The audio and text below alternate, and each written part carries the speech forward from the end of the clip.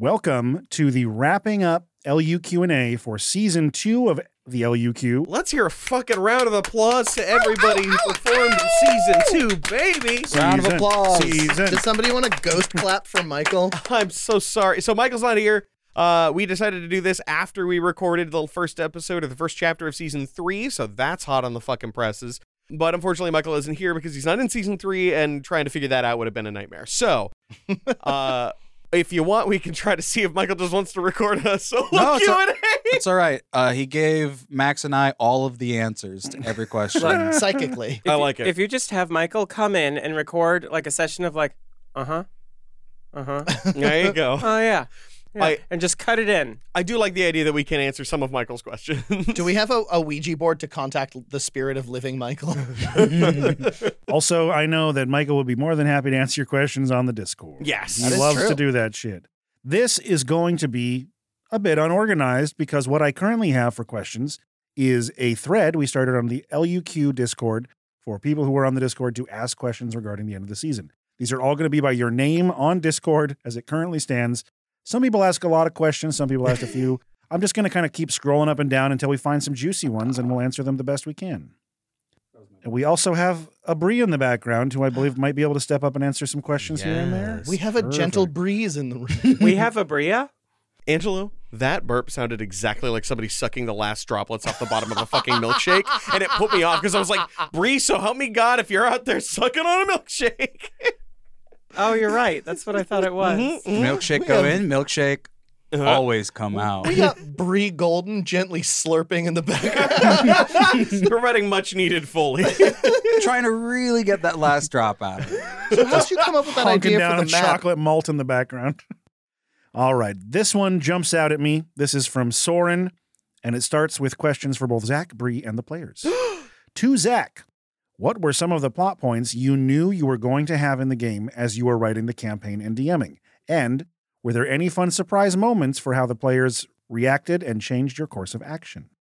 Well, it would be easier to say the things that I didn't already have planned, because for the most part, I kind of knew how I wanted the plot to go. But I will say that it wasn't until, for example, that Penny gave the poetry about Ophidian Ashpool that I knew that specific reveal. Right. But I did know that I wanted Ophidian to be tied to the Darkwood. I knew it was going to be related to Penny. I knew all that stuff. I knew that. But the details didn't manifest until things happened. And I would say generally that's how the whole season went, is I knew something, and then y'all would give me something that was so fucking perfect that I just wrapped it all in together. Sometimes the story helps to write itself. Exactly. We played right into your trap cards. Mm-hmm. He knew exactly what Wusha would reincarnate as. He predicted the draw from the hat. Honestly, I had no idea if and when anybody would die, and I had no idea what was going to happen if he did. But I did know that I had something planned for if anybody died. Fuck yeah. I know from just browsing earlier, there are lots of questions about what if deaths. So maybe we'll get to there too. To Bree, what were some of your favorite maps you designed for this season? Get on up to the hot tube. Get in here, darling. I just kind of assumed you would be quick and ready to go here. Oh no! I'm sorry, here I am. I think the Pale Bastion is probably my... Oh, God. It's a rolly chair. You can just roll over. Breaking things, I'm sorry. Roll over organization. None of this is getting Talk edited. Oh, God. All right. That's what he does to Now us. talk, and I'm not going to move your head. I am restrained. The Pale Bastion was my favorite map to create. I think it was the one that came to me most naturally. I had minimal input on it, and I just went ham. I went ham on it. Any close number twos? All her number twos are close. I would have to say the Black Forest with the castle. That was, I think, the first double map that I did. That was a good one. Yeah. Very good. That And was hopefully- before my time. Hopefully the fans know which ones you're talking about because of their membership to Patreon. Patreon. And to the players, who were some of your favorite NPCs / alternate characters played and why? Oh, man. I mean, we all know the special shout out. Sex cat? Big one. I was just gonna say the Grimalkins in general. The Just like I Grimalkins. think those have a unique little place. And don't forget, Wuxia wasn't there for Sex Cat. I know, that's why I was gonna. Gilder is top of mind, also a Grimalkin. So I'm a little Damn. concerned with how many cats I had in this season. I'm not really a cat feline heavy. person. I pointed it out. There's true. There's a little too Well, much okay, feline look, energy look, here. Look, listen, sex cat. Okay, listen to this. Sex dog. Ooh. That's worse. Why is that so much We worse? start every episode by fucking the dog. You just gotta Yeah. move on to the sex Yes, cat. that's why we don't do dogs. Well, we do. I have a more like specific answer to this rather than just like, oh, these group of characters. And it was Dana's used car salesman. Oh yeah, Yes. the flesh peddler. Yeah. So good. Incredible. Bubby. Just amazing. Thank you. Was That's it very walrus kind. nipples or something like that? Yeah, Walrus I think nipples. so. Or was it walrus dicks? No, it was whale dicks. Whale dicks. I'm pretty sure it was manatee nipples, maybe. Manatee nipples. I'm not sure. Oh, the huge manatee nipples. There was just that episode was strong in the just That dumbass episode was NPC. wild. I mean, that was just a conveyor belt of hilarious NPCs. If you shave off like the cafeteria conversation you guys have, it's pretty spoiler free other than Wuxia dies at some point. Surprise. Big Wuxia died. Theoretically, a pretty juicy But, spoiler. but how he dies is Right. unknown. Like it True. could have just been like some casual he whatever. could have died on the toilet. We don't Yeah, know. He did. No. What? I did not love Doug at first, and he grew on me very quickly. Oh, Doug. Yeah. I mean, I think immediately Dirk Yep. was really great. Dirk was one of the Doug. best developed characters in the show. That's true. All the D-boys, Dirk, All Dirk, Doug, Dad. I did feel bad about how similar Dirk and Doug ended up being in the end as far as like dialogue style goes. But it's like, fuck it, I don't care. I've only got so many voices, guys. No, Dirk's use of words is different. It's Doug's lack of use of words that makes him different. True. They live and die in their like expression, not the voice. Specifically because this mentions alternate characters played, though, I have to give a big shout out to the Western Gang and the pirate crew. Oh yeah. I'm in love with my assholes. My alternate character jerks always end up falling right into my heart hole. That's fucking wild because I'm also in love with your asshole. And it's just like, Max, I really like your like trip chapter character. oh, voice. you mean Bruder? Yeah, Bruder. Baruga the Jaw is probably one of my favorite fucking like villain characters I've ever seen in my entire fucking life. He was great. The name alone, Baruga the Jaw, fucking slaps. This was very good. It's got big Disney vibes, but I'm okay with that. Religion fucking check to toss your boy Religion overboard. strength check. Religion strength. Fuck. Baruga. God, I got so shit on in that whole fucking section. I just could fucking not pinned roll you above a down, 5. squeezed No, a big no. steamer right on Wuxia. I've seen a lot of like jokes on the LUQ Discord and like heard him and shit like that about how like I roll like ass, like I roll consistently bad, and I fucking swear to God that's only true in this show. In my home games, you know, it's peaks and valleys like it fucking should be. I don't know what it is about this fucking recording table. Oh, we turned off karmic dice. we turned off karmic dice. Sorry, bud. Shit. Wah, wah. Well, that's fair. That's the way to play, though. That's the way to Agreed. play. Agreed. This one just popped out at me. Again, going very out of order and just following the interest of my eyes. From Brandon Wills, a.k.a. Luna Shadowpaw. To the table. If you were to run a one-shot for the other players, what would you want to run? I did it. Wait, it was wait, the wait. trip chapter. Right. Let the table talk. Are we talking? Are We're we waiting talking for the table to talk. Yeah. Oh. a side chapter of luck or any game? You heard exactly what I read. I have one that I want to run for folks, but I don't know how much I should talk. We should maybe not spoil that one. it- 'cause keep it tight. Okay. It might happen. I have been working on one and it will happen. I Period. agree. That kind of treads into stuff we might actually do. So instead, let's say if we could do a one shot of any game that wasn't Dungeons and Dragons, what would you want to do? I don't want to take laws, but Dogs in the Vineyard is top of my fucking Yeah, list. dogs- Way to dogs take in the laws. vineyard. Y'all would do real good on that. Once I learn it, I actually think running a one-shot of Numenera for this table would be really fun, just knowing how you guys play and interact with world lore. Because the rule book is 99% world lore. Yes, it is. It is staggering how dense the amount of lore is on Numenera. Jesus. I tried to read it during one convention. No. Wasn't happening. No. It's just a lot. It was like homework, man. Yeah. I would really love to run Avatar Legends because I think we could have a good fucking time with that game. Especially when we really get into our like silly, goofy, kid-like shit. I Yeah. think that could be really juicy. Yeah. To be clear, Max is obviously talking about the James Cameron written Avatar RPG where we all Yeah. play Na'vi. We're gonna sit so- here and we're gonna blue ourselves. Right. Some of us are playing humans trying to get that unobtainium. Right. Yeah. Right. Yeah. A fool's errand. I just want to fuck the big blue cats. More cat energy. Thankfully, though, this is a multi-part question since the first one seemed like maybe spoiler avoidance. I don't think Dana got us an answer though. Yeah, I'm debating because the thing is, what I really, really want to play with all of you, and I would pay money to play with all of you, is Die, but I don't want to run it. Yeah. Law has to run a die Yeah, session it has for to us. be- No. Don't all put it on Law. I think he's best suited I think for he's the it. only one that can. Oh, no. He also is the one who introduced me to the comic, so it's like it's pretty appropriate. Yeah, I just really want to play an emotion night. I'm sorry. Mhm, As mhm. much as I'd love to run. The thing is, though, the NPC, the DM in that game is just another player at the table. Yeah. Mhm, mhm. Bree, what would you run for us? I don't know many other systems, but I have heard that there is an ElfQuest RPG out there somewhere, Oh, and I Lord. want to run that. Speaking of the horniest game we could play, I once did a voice acting audition for an ElfQuest thing. Sick. One of the follow-up questions from Brandon Wills is, to Zach, which Season 2 NPC was your favorite to portray?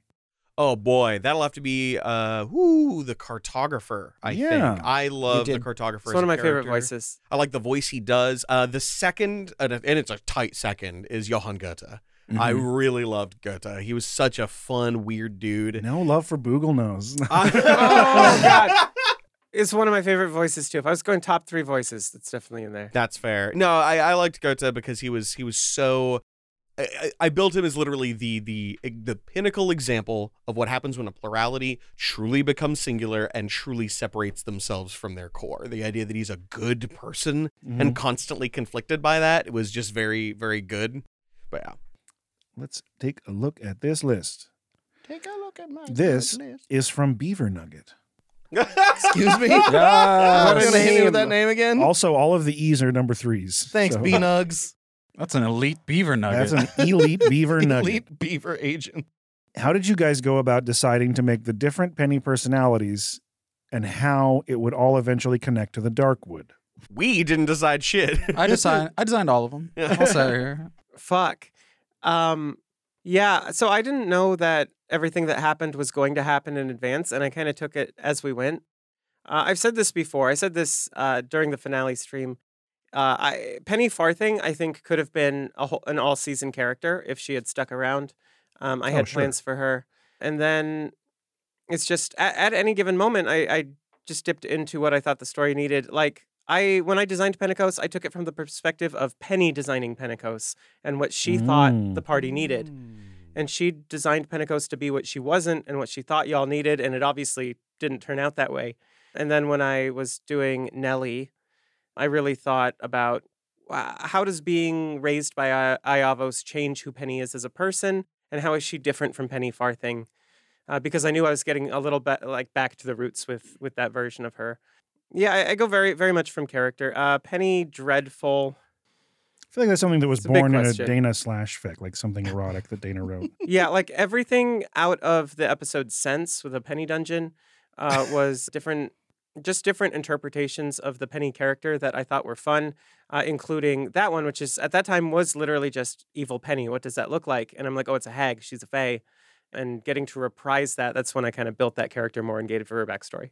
And on the note of Penny Dreadful, I think that was the only one I had any hand in helping create, and that was purely because I knew at some point there was going to be an evil Penny who specifically was an agent to the Darkwood, who specifically was going to like harm everything that was going on with y'all. And really, I was like, it could come in at any of these places. So I had already built the idea of that to happen whenever it made sense. And the fact that literally the part in the story where I would have wanted to insert her was also the part where you walked into Yavos's dream. And I'm like, well, that's awesome. Because before that, if you had been like, oh, that's Astrum, I can't go in there, then like you'd gotten like a special ring or something to stable, like we could have figured out a way around it. And that entire character and that entire arc was just very much a moment of serendipity of Zach and I same braining, which we do sometimes, and just going back and forth because like Zach wasn't around for the recording of Sense.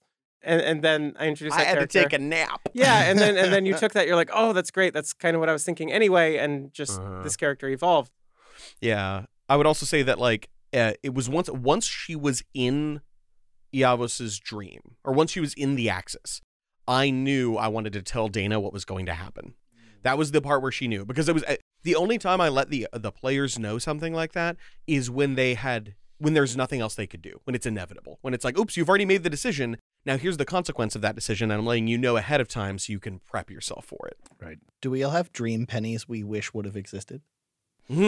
Yes, Law's fucking weird ground maggot librarian penny that he came up with when I was asking you all to come up with shit. The description of that fucking penny was so cool, and I'm like, I want to know this person. That's I have right. to interject on behalf of Michael Loving. Michael Loving has a headcanon for a swashbuckler penny named Panache. Yes. I remember this. Mine is the Penelopede, and I will not expand on that at all. That's the worst one. 1,000 hooves. 1,000 antlers. They clatter through the forest. I don't know. Let's see. We had like a fighter, a barbarian, a warlock. What did we not get? Artificer penny? Monk penny. Monk penny? Ooh, Oh, so punch penny. fun fact with Sense, when I wrote it, I actually wrote it to be longer. I wrote like what would have been like a 2-hour adventure, I think, and I had at least 50% more pennies that I ended up cutting. So I had a lot more classes. Yeah, you had a penny for each class. 2 scoops of very pennies. least. I don't know if we got one from Angela, but that's okay. I mean, pick a penny from the well. Yeah, undead penny. Undead penny. I like that. Well, there was briefly Headless Penny. Yeah, but we never. That's true. For a That's fleeting combat moment. I think it would have been like earlier in the season, like a Gaspar with a penny head would be very cool to see. That would be really cool. I don't like that. So that was actually a question for Dana. Hooray. That's totally fine. This one is from Bonk Honga Hughes. Do you plan character builds all the way out to 20, even though you may not reach that high? No. Fuck no. I actively and specifically discourage it. Yeah, no, not for me. No, the way I remain aware of like, okay, I know I always multi-class, so like fuck character progression for me. Like I never get those big nummies. But I'm aware of the fact that like, okay, I know around when Iavos gets level 6 wizard, I'm going to get this thing that I know matches his flavor really well. But I don't like rush to it. I was pretty evenly split for most of it, cleric wizard. Yeah, I don't even think about that until I actually get the level. Mhm. And then what I choose is based on where the story is at that point. If Penny had lived a little bit longer, I actually asked Zach if I could add levels in fighter. And he was very concerned about the idea of a triple class. Yeah. Generally speaking, I don't like triple classes. I for sure did not plan Wuxia out all the way to fucking 20 because I didn't plan for Wuxia to be fucking around for that long. Turns out he was. Like Dana, like as things evolved, I was like, what makes sense? What would be fun? But there was also an idea of like, what has Wuxia fallen short of and what would he want to prove to people that he could do? Yeah, and what I would add is if I had done that, Penny wouldn't have even been a Valor Bard. That was not part of my plan. I did not plan for her to fight Sword and Shield or anything like that. She would have been much more like backline classic Bard. Hell yeah. For Gaspar, I knew pretty much, like, or I had the intent to just stay rogue. Like, why, think about multi-classing or anything. If anything really happened and it made sense to multi-class, I was going to. Like, I'm still open for that. It's not like I made every level have a character sheet and know what was going to happen. But I was just like, yeah, I'll go for rogue. Michael planned for something and went the inverse of it. That's true. That's true. Right, I think. Yeah, pretty much every time he was like, oh, well, I originally intended to do this, but I think it's better I do It was that. supposed to be like 18 barbarian and 2 paladin, and he wound up 18 paladin and 2 barbarian, something like that. So the answer for Michael is yes, he plans it out to 20, but that doesn't mean he follows that template. No. I'd also say that just generally, if you have a choice between 18 something to the other thing in those two, 18 paladin is going to be way more handy than an 18 barbarian. Correct. You're right, though. Michael Correct. definitely does speculate about higher level builds fairly early on. He just doesn't necessarily stick to it. I would say that Michael, and this is saying something given that how some of y'all think, Michael tends to be probably the most mechanically minded person here, and tends to really drive for like not like power gaming, but he really keeps an eye on the build. Like that's a sharp thought in his head. This one is from Master Ball. What was the driving inspiration for the Dirk Bradley and Warren Russborough saga? Was there intentional parallels put in, or was it more off the cuff and y'all built from there? Well, I mean, you can speak to this if you want. Yeah, I mean, we spent a long time deciding who Dirk and Warren were, usually starting with a name and then kind of slowly chiseling away a concept, and then just kind of starting with them as rough template characters, having the dialogue, and then kind of feeling out, well, where can we take their story from here? I was like, maybe I'll slip in some lore. And we didn't know at the beginning that they would, like, if they would end up being friends or just coworker enemies. We knew exactly what they were not going to be, and friends was top of my list. I was insistent they are not going to be friends, and let me tell you, y'all, they're still not. Right? Yeah, they were never going to become like the buddy story. Yeah, that was something we were going to avoid. That said, we didn't really define what would happen with their relationship down there. I feel like at some point we even discussed possibly like Warren adopting Dirk before, like, because he was like a tragic homeless figure kind of thing. Yeah, because that was back when like we were at the height of the. So Law knew a little bit ahead of time that, well, actually, no, Law knew almost from the beginning that Glenn Armistice was Dirk's father. Yeah, but he had no conception of the details. Like he didn't know that why it was a big deal or any of that. Yeah, so they were mostly, evolving as they go. Yeah. And we definitely, sat down sometimes and figured out what they were going to do. But yeah, we didn't know from the beginning what was going to happen with them. They just kind of evolved as needed. But I will say that as I was going and as I was making my long-term plans, I started figuring out how I was going to formulate the overarching plot into their story. So I definitely knew ahead of time some of it, but not all of it. And for the most part, we really did take it play it by ear and go episode by episode. Yep, definitely. This one is for all the players, and Zach too in quotations, or in parentheses, sorry. Quotations and Zach too. Were there any character? And this is from Reshman, of course. Were there any character aspects or background stories, etc., that you didn't get a chance to share or explore as part of the show that you'd like to have seen? I definitely had a lot of writing for Wuxia that I didn't get to show at all, which is fine. It just wasn't relevant. Stories about like how he lost his how he lost his leg originally that got retconned. Totally retconned, which is fucking great. In the coolest way possible. Yeah. Not a fucking problem at all.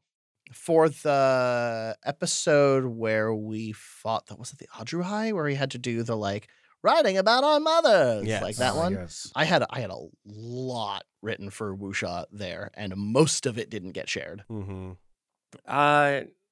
Gosh, that's a big question. I mean, Benny was so thoroughly examined. There was a lot. I'm sure there was still. But I have just tons and tons of stuff, and it's not so much that we didn't get to explore it as we went in a different direction or we did something else in its place. Yeah.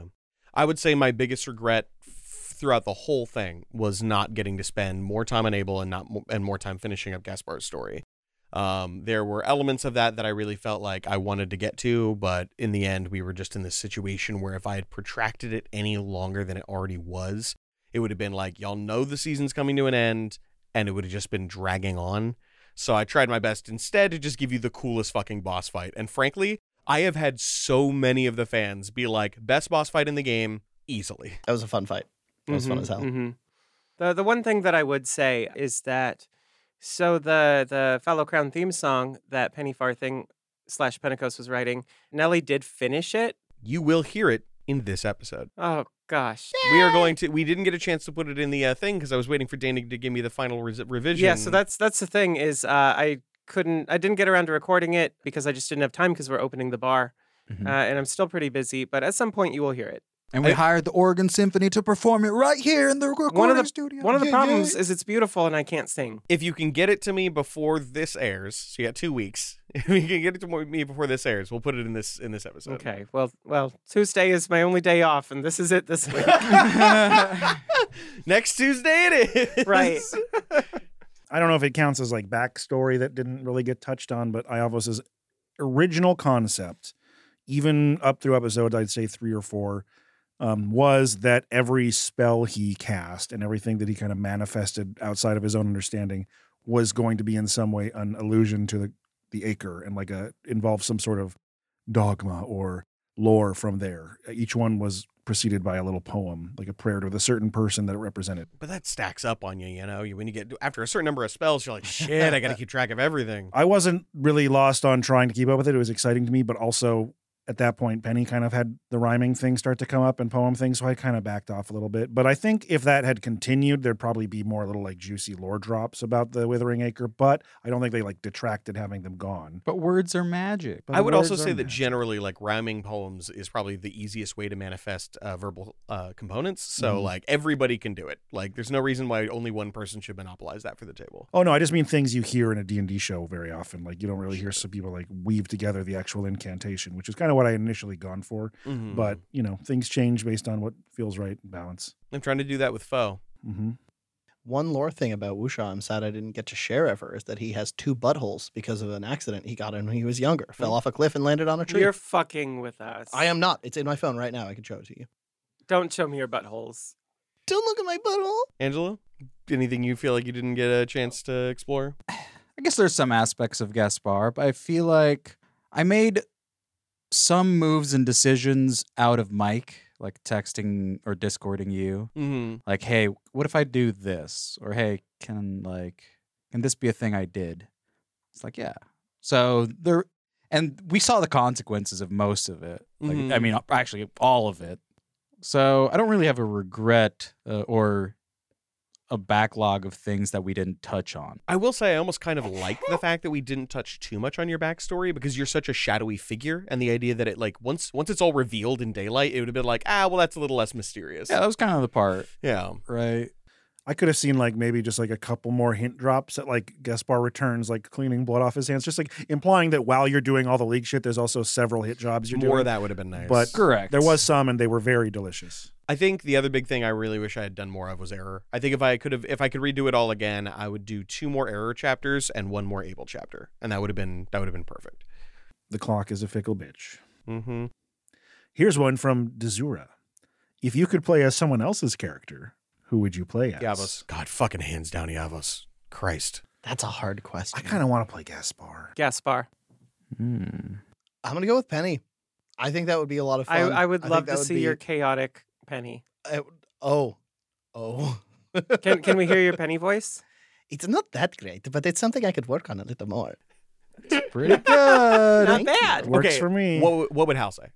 What would Michael say? Who would Michael want? I feel like Gaspar is high on the list. I think he might go Wuxia. I think he might go Wuxia. I think he might go Wuxia. Because he likes interesting builds, and I feel like he would have really liked Wuxia's build. Wuxia's build was very weird. Yeah. I've never seen anybody else propose anything like it in like I run a lot of games for a lot of people, and I have for a very long time. And I have never seen that archetype of a character proposed before. Nice. Look, if I had the choice of all our characters, I'd play Gaspar. Yeah. That's the I perfect play Gaspar a answer. different Penny. Another penny. Bree, who would you like to play? Penny, hands down. Aw. Like, I have played kind of Hal before, You have it was a little bit, but not too God, much. Bree would make an adorable Penny. You know Very that? much so. Even Can just I- like cosplay. Can I cut in with something really quick here? And this motherfucker, you just reminded me a long time ago in a game that I was running, played alongside with another friend of ours named Adam, and they made twin Aasimar paladins named opposite Angelo and Autumn, and it was the worst thing anybody has ever done to me. Excellent. My answer was Gaspar. Mashy asks, for all, obviously, what does character creation for a season look like? Is there cooperation or more isolated creation, and just see how interactions naturally occur? I feel like I can field this one a little bit. We did have our season 3 character creation kind of finish up recently, and in my experience, it goes a little something like this. We set up some vague guidelines. Everybody procrastinates until the first proper meeting. Everybody shows up with like half their character kind of built, except Law, who already built his a year ago. We have a weird conversation about what we want to do. Half of us realize we want to do something completely different, and then we disappear again. Procrastinate until the very last second. All of us then like throw each other a bunch of like character sheets and other stuff, and then we realize there's like a problem because like 2 of us are making similar characters or whatever. And then we procrastinate again, and then come to the table with fucking amazing characters that none of us realize where they came from. Right. We do work on them together and kind of negotiate who's playing what. Like, for example, even though I did come to the table with ideas for season 2, my top choice at that time, I love Penny, my top choice was a Dragonborn paladin who was like an elderly mother. Mm-hmm. Aw. And that was too similar to both Iavos and Halifon. And so I did my second choice, which Mhm. was a Satyr Bard. Keep in mind, we were really specific when we're making our season 3 characters. It's like, don't come to the table with a character in mind. We want to negotiate characters in the moment so that nobody feels like they're being, oh, well, I didn't plan ahead and now therefore I have to play something I don't want to play. Yeah, so that's funny. For season 3, I came with 3 characters. Yeah, you did. And as soon as you described the world, I came up with a new one that was none of those. Yeah. And nothing like them. Part of why I said, don't come with a character. Well, yeah. Anyway. For season 3, I presented one character, and it worked. Yes. The end. You presented, 3. Oh, sorry, season 3. Yeah, for season 2, I presented 3 characters. Yes. And you guys voted on one of them, which was a very fun process to watch happen.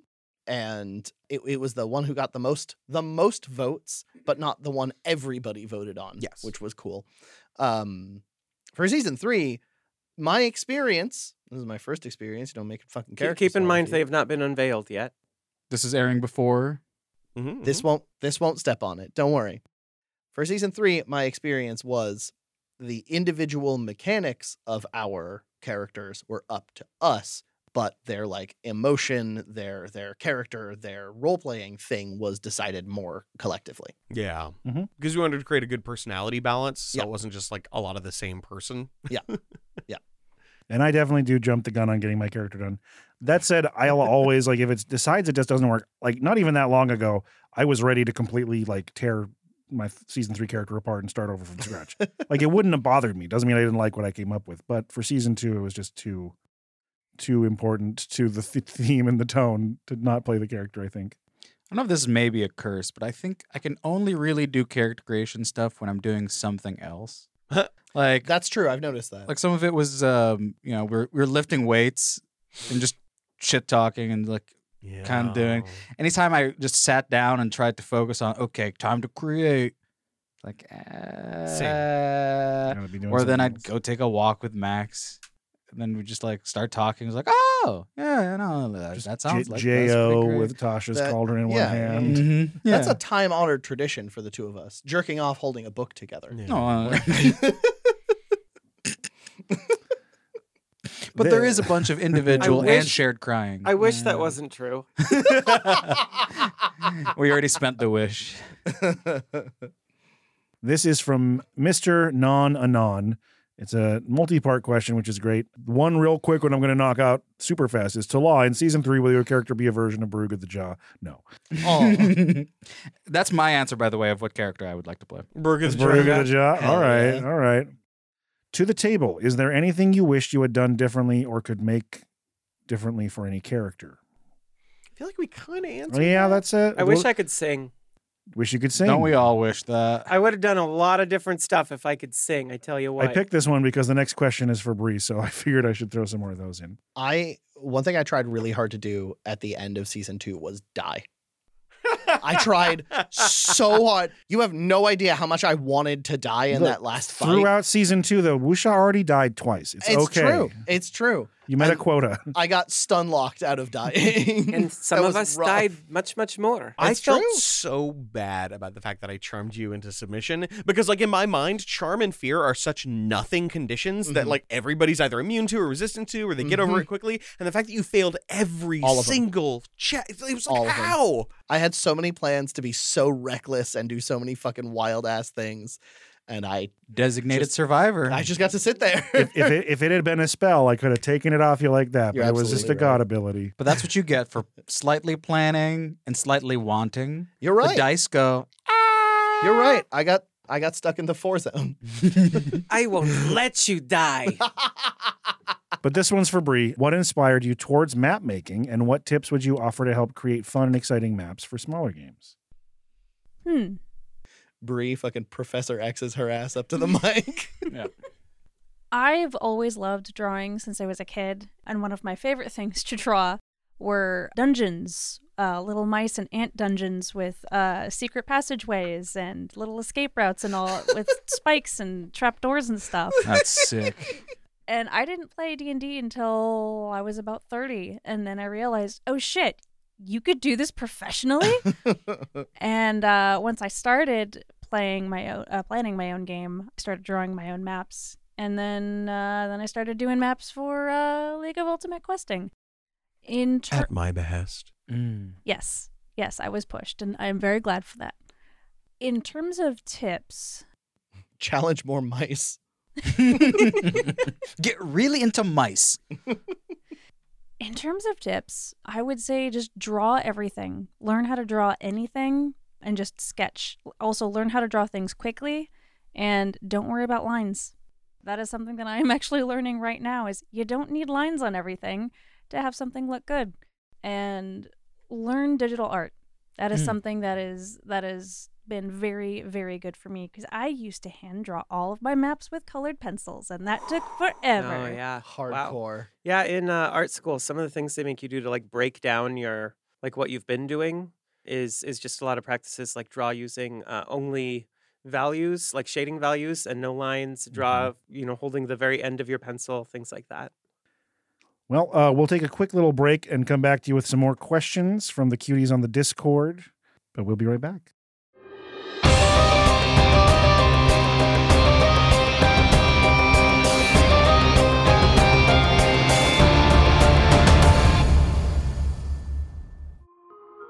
Do you have an unquenchable thirst, but not for water, beer, or even wine? You want to chug hot, relaxing, fancy afternoon libations.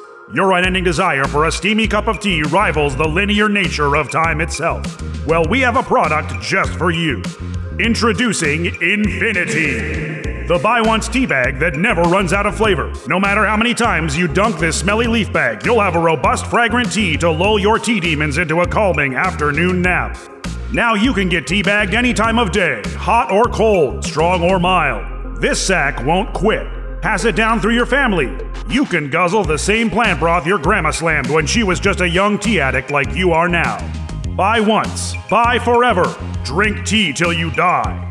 Infinity. The price is steep. No, seriously, it's pretty expensive. This is an investment you should plan for. I mean, it lasts forever. That's honestly not even a great business model. You can understand why our initial asking prices might be a little bit high. This company isn't really built for financial longevity. This is a project of passion. Infinity! As a podcast network, our first priority has always been audio and the stories we're able to share with you.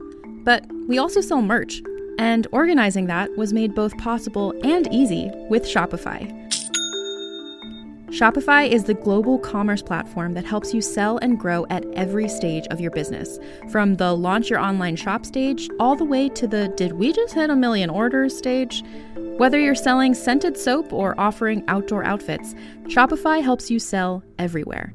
They have an all-in-one e-commerce platform and in-person POS system, so wherever and whatever you're selling, Shopify's got you covered. With the internet's best converting checkout, 36% better on average compared to other leading commerce platforms, Shopify helps you turn browsers into buyers. Shopify has allowed us to share something tangible with the podcast community we've built here, selling our beanies, sweatshirts, and mugs to fans of our shows without taking up too much time from all the other work we do to bring you even more great content. And it's not just us. Shopify powers 10% of all e-commerce in the US. Shopify is also the global force behind Allbirds, Rothy's, and Brooklinen, and millions of other entrepreneurs of every size across 175 countries. Because businesses that grow with Shopify. Sign up for a $1 per month trial period at shopify.com/realm, all lowercase.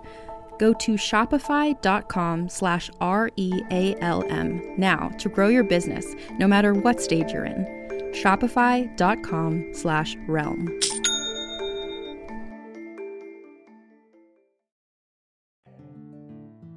I've been called a great many things in my life.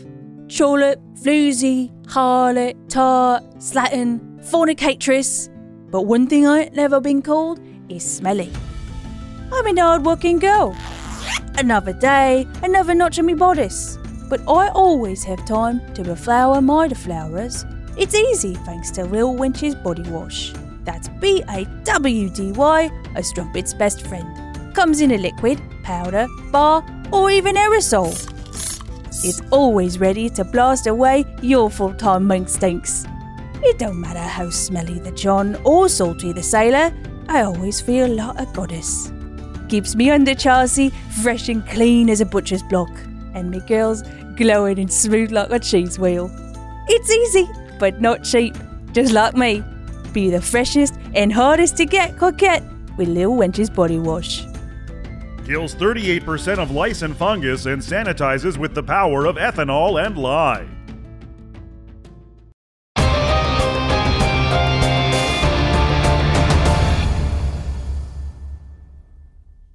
Welcome back to LU Q&A number ? The one that wraps up season 2. We are incapable of remembering what LUQ&A is. Look, it's Battle Ask Us 3. That's what's important. There we go. Ask Us 3. To finish from the last break, real quick, the one last third part of Mr. Non and Non's question. Sorry. What? What in the English just last happened? Third part. To Zach, how many times did all of your hard work and planning go right out the window? Almost never. This is the best group of players not only anybody could ask for, but I've ever played with, and I can't imagine them making anything hard for me.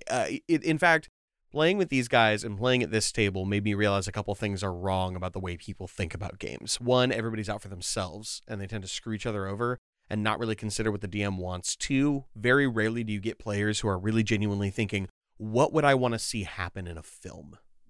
And then lastly, you don't tend to get players at the table who have experience writing, DMing, content creating, and thinking about other people's experience, and not just the people at the table, but how an external viewer would experience it. So yeah, no, they've never made it hard for me. And anytime they did, it's because what they said was so fucking cool that I'm like, well, that's the new shit. I was going to touch on something. There's one, maybe two moments. I don't remember what was happening, but I remember you being like, guys, I got to go rewrite something really quick. Yes. And you would just fucking like disappear and hammer something out. One of them was the Star of the Night against the god of Which was beginnings. the coolest thing.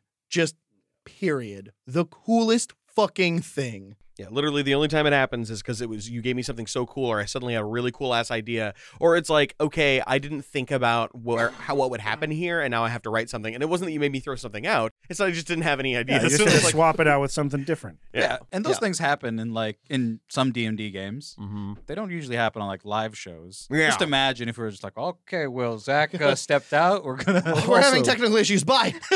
Fun fact: this thread that I'm reading from has been active for like a month and a half now. Oh shit. Someone is literally typing in it as we're recording this. I did just reach out to the whole Discord and say, by the way, we're recording the Q&A now. That's why. If you have any finale questions, you have 30 minutes to ask. If I can even make it down that far. So this one is from Sidonis, who asked us a lot of questions, and I wanted them to clarify which ones they wanted us to answer most. What up, Sidonis? So, to Dana and Angelo, I don't know why I said it like that. Dana? They're not and gonna change it. Apparently, my concept of the letter A and its use decided to get a little creative. Very flexible. So for Dana and Angelo, were there ever any ideas you had about what Penny and Gaspar might use their codices pages for? Oh, fuck, I have a codices page. I never used it. I think in my headcanon, things I did in the shadows would be that I did use the codices, and it would be for how to. It would have been how to make soul trinkets. Mm. It would have been that information, because by then I had lost Nepet, who was my blood boy. My blood boy, but the person who in the apartment, like with my secret laboratory in my room, we were just toiling away constantly, fucking with necromancy, making moves. And then when I had lost Nepet, it's like, okay, what? So my headcanon, I used the page of the codices to figure out, okay, how do I not only trap one, but how do I watch somebody die and just take it for myself? How can I embezzle from Crom? Right? Yeah. I like it. Mine is probably just lost somewhere in eudaimonia with a child's drawing on it. Something y'all might like is, I don't know if I mentioned this in the outro of the finale, but the codices were a manifestation of the soul of an elder brain. What you were literally taking was the collective knowledge of that universe that he consumed, and that was the remainder of it, which is why he was able to be so powerful that he could literally tell you secrets about your own universe. He got booked up. Mm-hmm. I wasn't there, but I wrote Wuxa's codices and I passed it to Law. Apparently, Wuxa's Coda Seas would have been more fish, please. not really a question. Not a question about knowledge, but there you go. It's a request. It was a request. You know, going into the eudaimonia chapter, because I had Eudemania. Eudemania. That's pretty good. Because of Penny Dreadful's prophecies from Sense, and like Max joined the cast after that, I added lines about Wuxia just in case the entire poem came up. Aw. Thank you. For Law, did Zach provide your codices page with a pre-established plan that it would be the creation spark for familiar opus? As Law, the two approach I have to magic items is 1, use it as fast as possible, or 2, save it for the weirdest moment to bust it out when no one remembers you've gotten it. And with this one, I knew I wanted Iavos to get the Find Familiar spell, and I remember we were on the back patio of RGB, and I was like, so I got an idea for my codices page and my familiar. How do you feel about this? And yeah, Zach was 100% on board, which I was very grateful for. But like the idea of just a living spell book, both my familiar and spell book, and the fact that like I asked for a way to find all the things I'm looking for, like answer wise. So I just get a book that fills with knowledge and eats books. We might want to make a stat block for how to get Opus as a familiar and make rules for it, so that way people can do that in their own game. I do have an Opus stat block, but I don't have it written up for how to get it. But that would be great to share. Yeah. So yeah, that was just really fun idea of me. That was literally like that. I had the idea the episode we got the page. I was like, idea.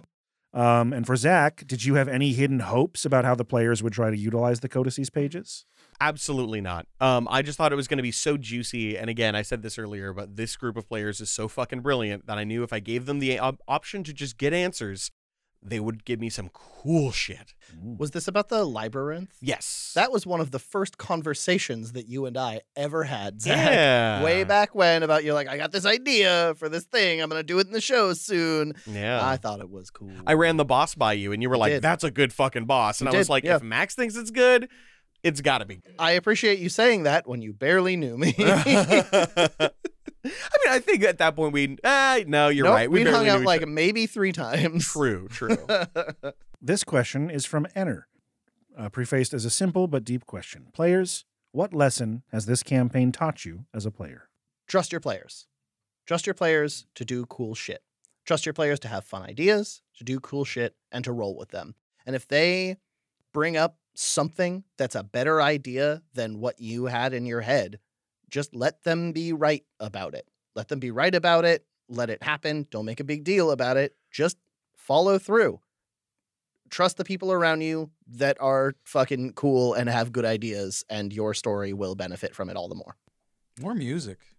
More music. Like, I think the power of everybody here having like a playlist for their character, each character like having their own song for the for on the boat, like the rowing song. God, that Shanties. was fun. Shanties. God, that was fun. Just gets easier. I don't know. It was just like, it's not something that's been very prevalent in my games because I'm used to running for, open tables of, drop in and play. Nobody's busting out pre-made or like hastily made songs. They've got bits, they've got jokes, they've got quotes from, popular books, but having somebody do the homework and write something, write a song. Yeah. That's fair. I have made the pop-in plays, write a song on the fly, and it either goes amazingly or really awkwardly. I've avoided the really awkward result. I guess for me, in this format, the lesson that I learned specifically is that the longer the podcast has been going, the more like professional, quote unquote, D&D stuff I've been doing. And one of them is learning to deal with like creative depletion or feeling like you're running out of ideas. Just the entire option of collaborating, like really listening to things that come from your colleagues and your co-players right off the bat. Like, go out and get some fucking drinks with your players and your friends and see what ideas come to you when you're not at the table. And it'll fuel you for months, and you'll get new ideas out of yourself too. So that's a really good way to avoid creative fatigue, is just reach out into the ether, put your friends all around you, and get the creative ball bouncing around. Yeah, you know how like some artists, music or whatever they're making, when they start out, very good, because it's like they're taking from a lot of life experiences, and then it just becomes very apparent that their only life experience from that after that point is trying to write something. Like they're writing about writing, they're painting about painting. Right? It's just that's a spiral. Break the spiral. Yeah, as a player, I would say the big thing that I've kind of learned from this is just that you don't have to be solely responsible for like everything about your story. And it's okay if a dramatic moment comes up to kind of ask the table, like, hey, what's a cool line that I could say here? And being comfortable doing that. Like you can table source like cool moments. And then asking your DM if there's anything they want to see with your character and like trusting that. And I would actually piggyback on what Max was saying earlier, the idea of, trust the other players, trust the people at your table. And I'd say one thing you can do that's really good is align your interests with your DM's interests. If your DM clearly has a tone or a vibe or an interest that they're really excited about and they're weaving into the world, do your best to align the way you play and the way you think with that. Like I found that when Law's DMing me and I play right into the style he loves, everything gets better. He gets excited, I get excited, everybody at the table gets excited. And once you see that kind of harmony play out well with your DM, the rest of the players will want to do it too. Oh yeah. Just to add on to that, Penny was not intended to have darkness in her background. It was purely just like she comes from this good, wholesome place, and now she's here and she's experiencing it. And once I kind of learned Zach's style, that changed with the Labyrinth, and I made a shift to imitate his style with that poem. And it was fucking life-changing for me. Like, realizing that my players might want to play into my interests made the whole thing better. Respect tone.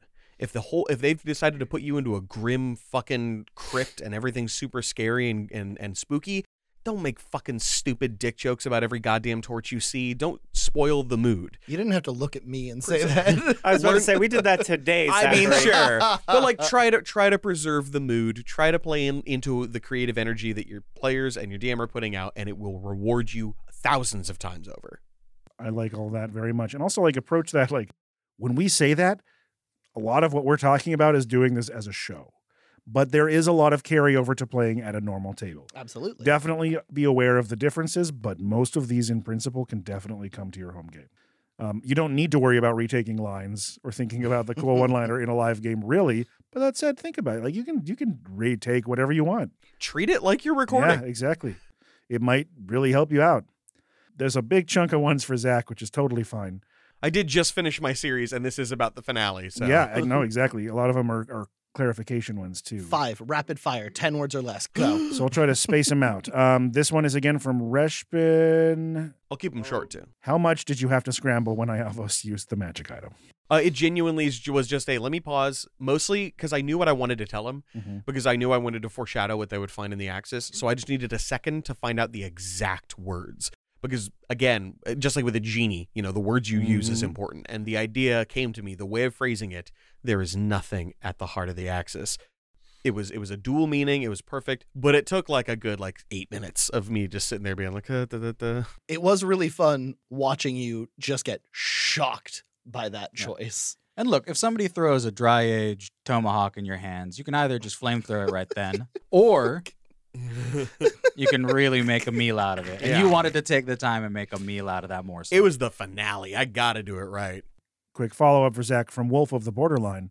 What were some of the contingencies you had planned for killing any of the PCs in the last chapters? Originally, I had intended that if somebody died in the Axis, their soul would get lost in the Axis, and then they would have to find them. And that level would have been a dungeon that either they ran about their own personal demons as a foreshadowing to the fact that the Axis is literally heaven and hell to its denizens, or one that I create that they don't realize is a mirror of their own personal psyche. And then by getting them back, by finding that soul, they could then cast a true resurrection, which would have put them in a glory hole, and then they would have had to go through a whole fucking nightmare. And if there's one thing we like on LUQ, glory holes. Yes. But again, ultimately, we wanted it so that you could theoretically take debt and bring somebody back.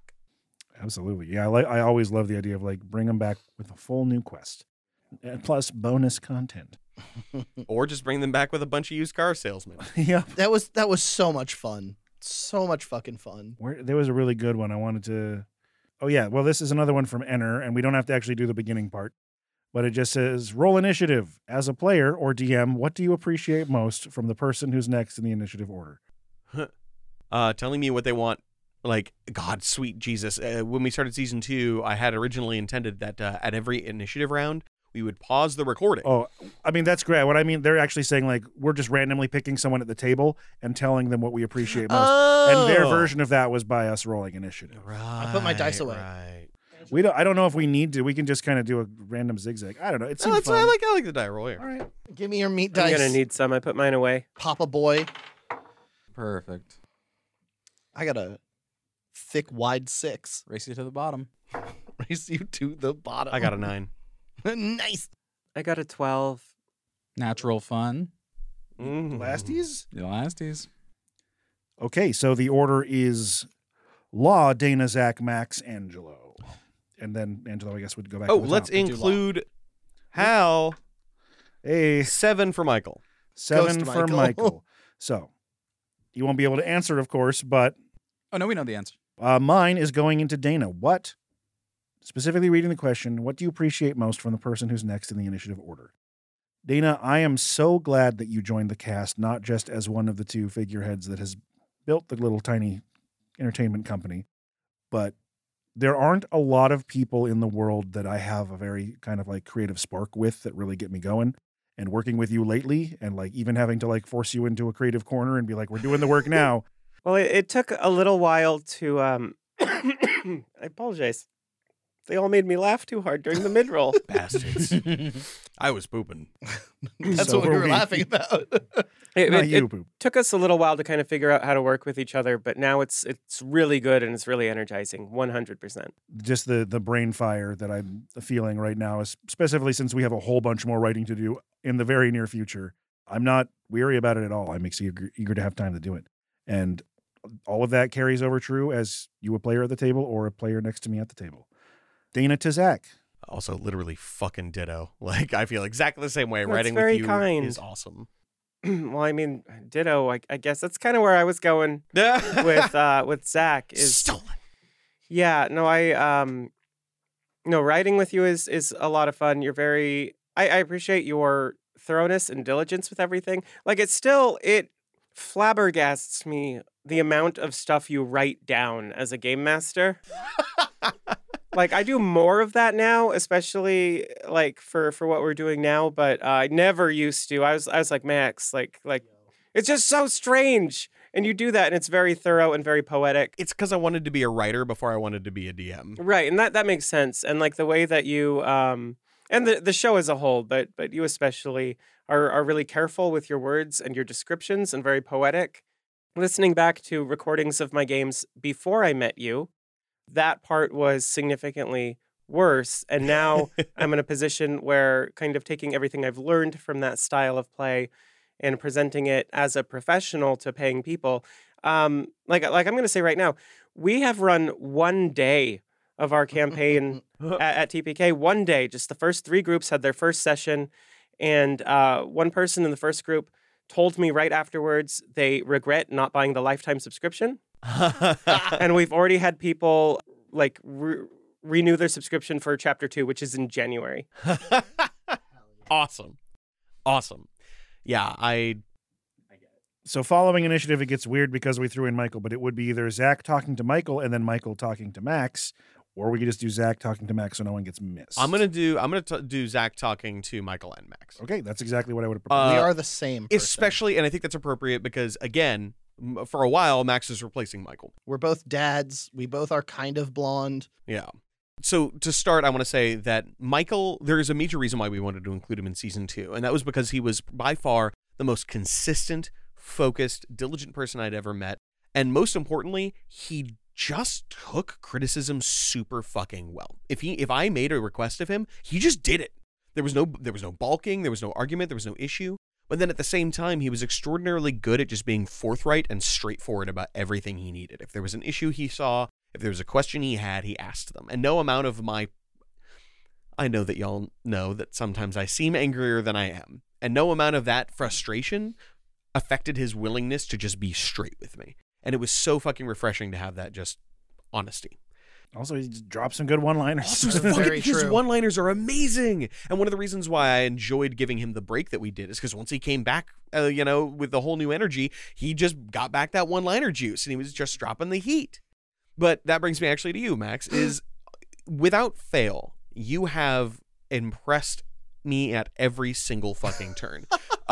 Your ability to quickly come up with jokes. And I mean good jokes, not just like goofy shit where you're like, haha, butts. You're not making like shitty, obvious referential humor or anything like that. Your ability to on the fly just grab words that fit together in a funny way rivals law, which is a fucking impressive fucking accomplishment and something that I desperately try to mimic and I feel like I fall short of. So I will say, I think you're funnier than I am by a margin. But then on top of that, the fact that you had to sit in this table with absolutely no experience being here, and fill the shoes of like one of the people who've been here almost as long as me and Law have, and then did so brilliantly. You filled the role well, and not just the role in the combat or the game, but just your feeling at the table.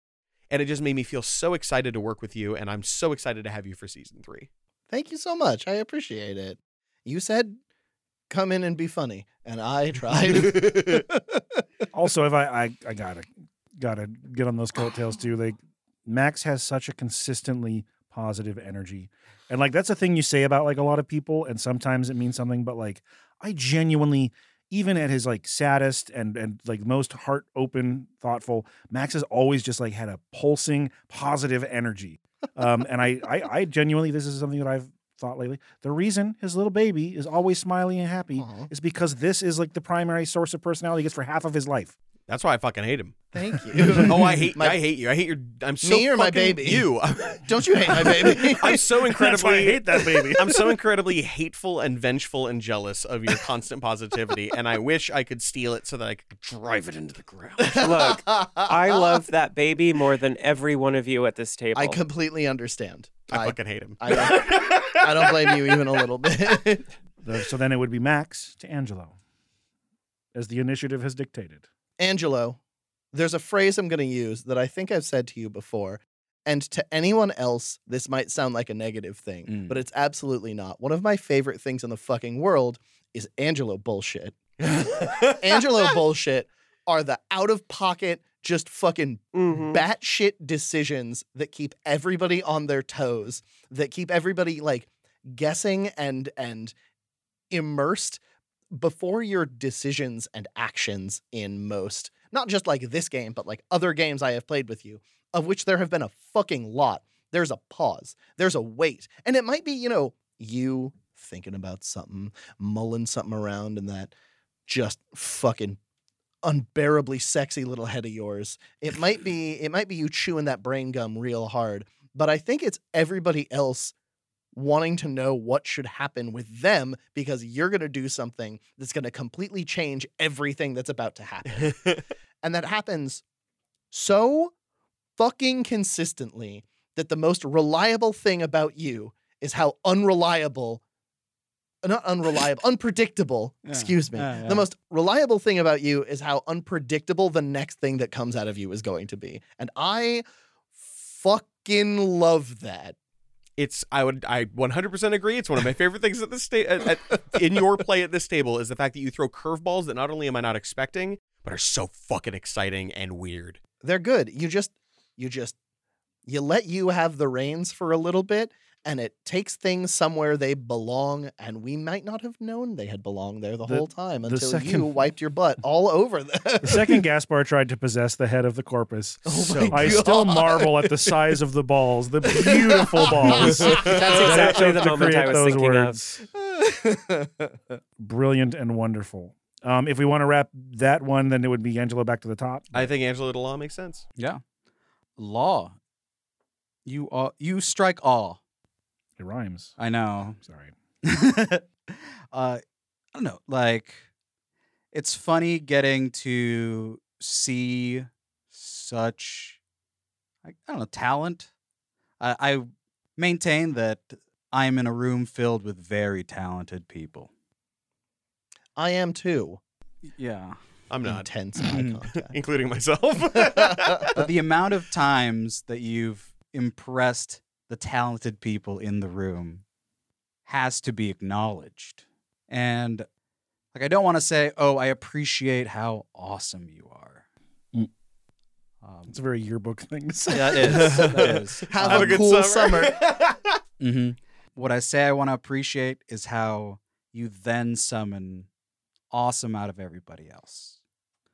There have been a few times, it might not show in the recording, but like I created my character. I kind of have an image. I know kind of what it is. And you were like, ooh, that's great. And then just like you were trying on a little hat, every now and then you'd be like, ooh, let me try and say something like what Gaspar would say. And I'd be like, that's exactly what should have been said.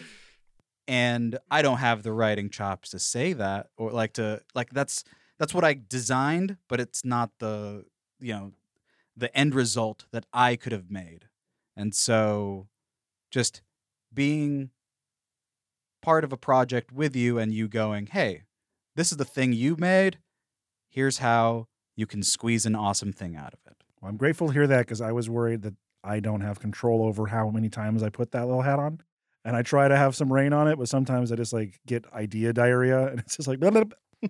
Yeah, I would just add to that.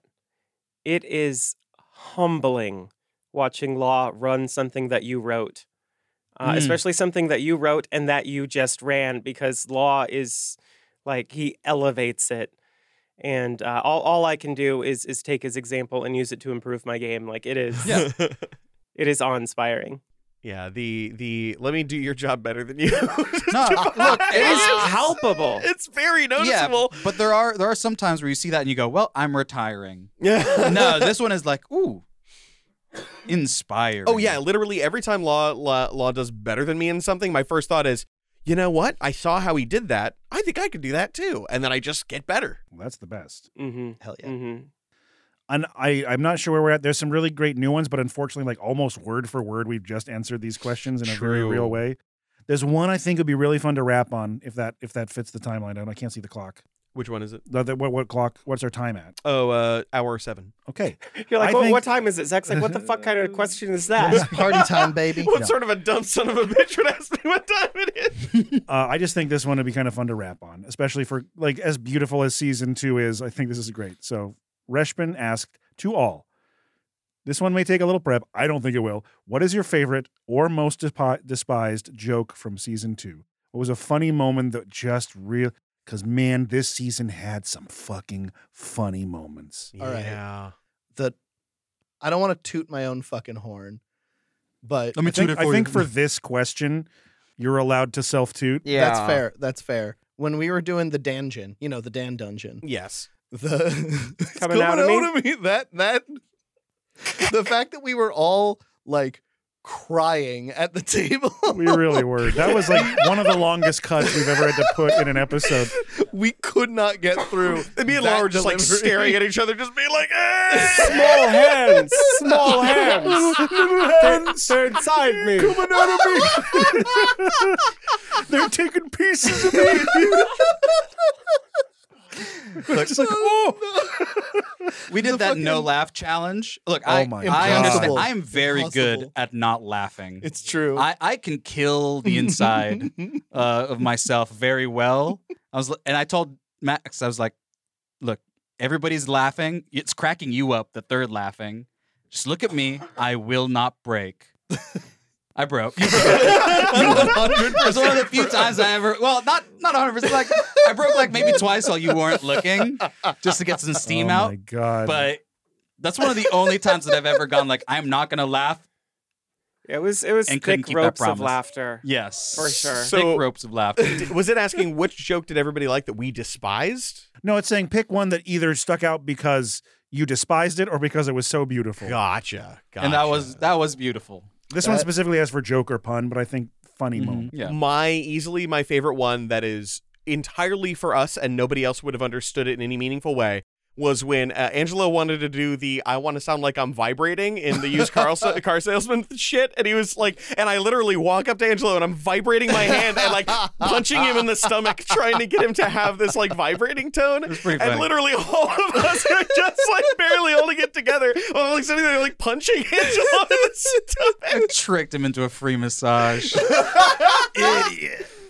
Very good. So dumb. Oh, and also a beautiful kudos to Sam for picking out some great like cutting floor moments that are all hilarious. Oh, yeah. And specifically re-editing Wushaw's. They're coming out of me. They're coming out of me super cut. Is that Patreon content? Yeah. Okay. The cutting room floor is all Patreon content. Good. Buy that video. Buy that audio. Whatever.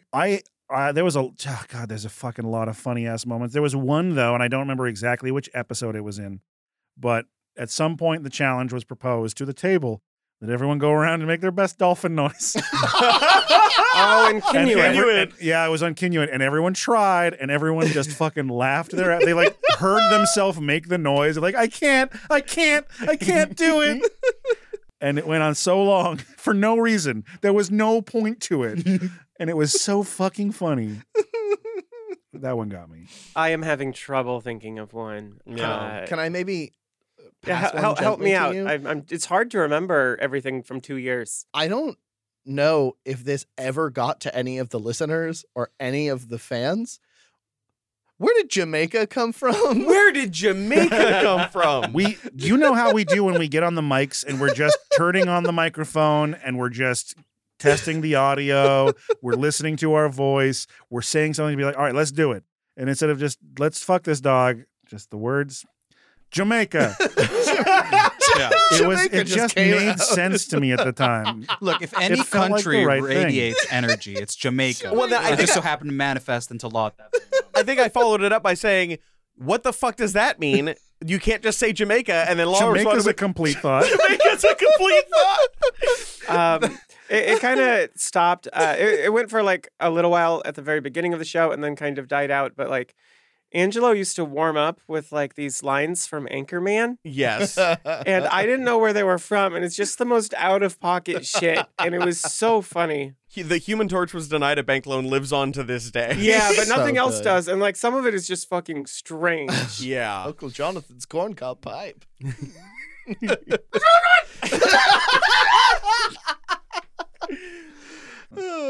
We have fun. One of my favorite movies ever. I love it's a that good one. movie It really so is. much. Hard to say it ain't. Look, an unsung hero is our little mic checks where where I get to start a little word association game. I think we started that after Max came on. Yeah. It was fairly recent in the grand scheme of things. Okay, because I remember doing it like immediately. Yeah. I take it Yeah. like it's akin to like bowing to each other before like sparring. I think. Also, it's only just for us. Yes, that's why. I have an idea. No. What say we finish this by me doing the readout, and then we do one of those. I'm so cool. Okay. All right. These all So- we just improv them right off Oh, the for dome. right here. Audience, this is how every single episode of Battle Axis started. I'm pressing record in 3, 2, 1. This is LUQ&A number 5, 6, 7. Question mark. Doesn't matter. For Squivin. This is Zach. I am a complete human torch, Angelo. I have lost my torch. Complete me, god dear human, Max. I am an invisible woman, Dana. Wow. Recording 5, 4,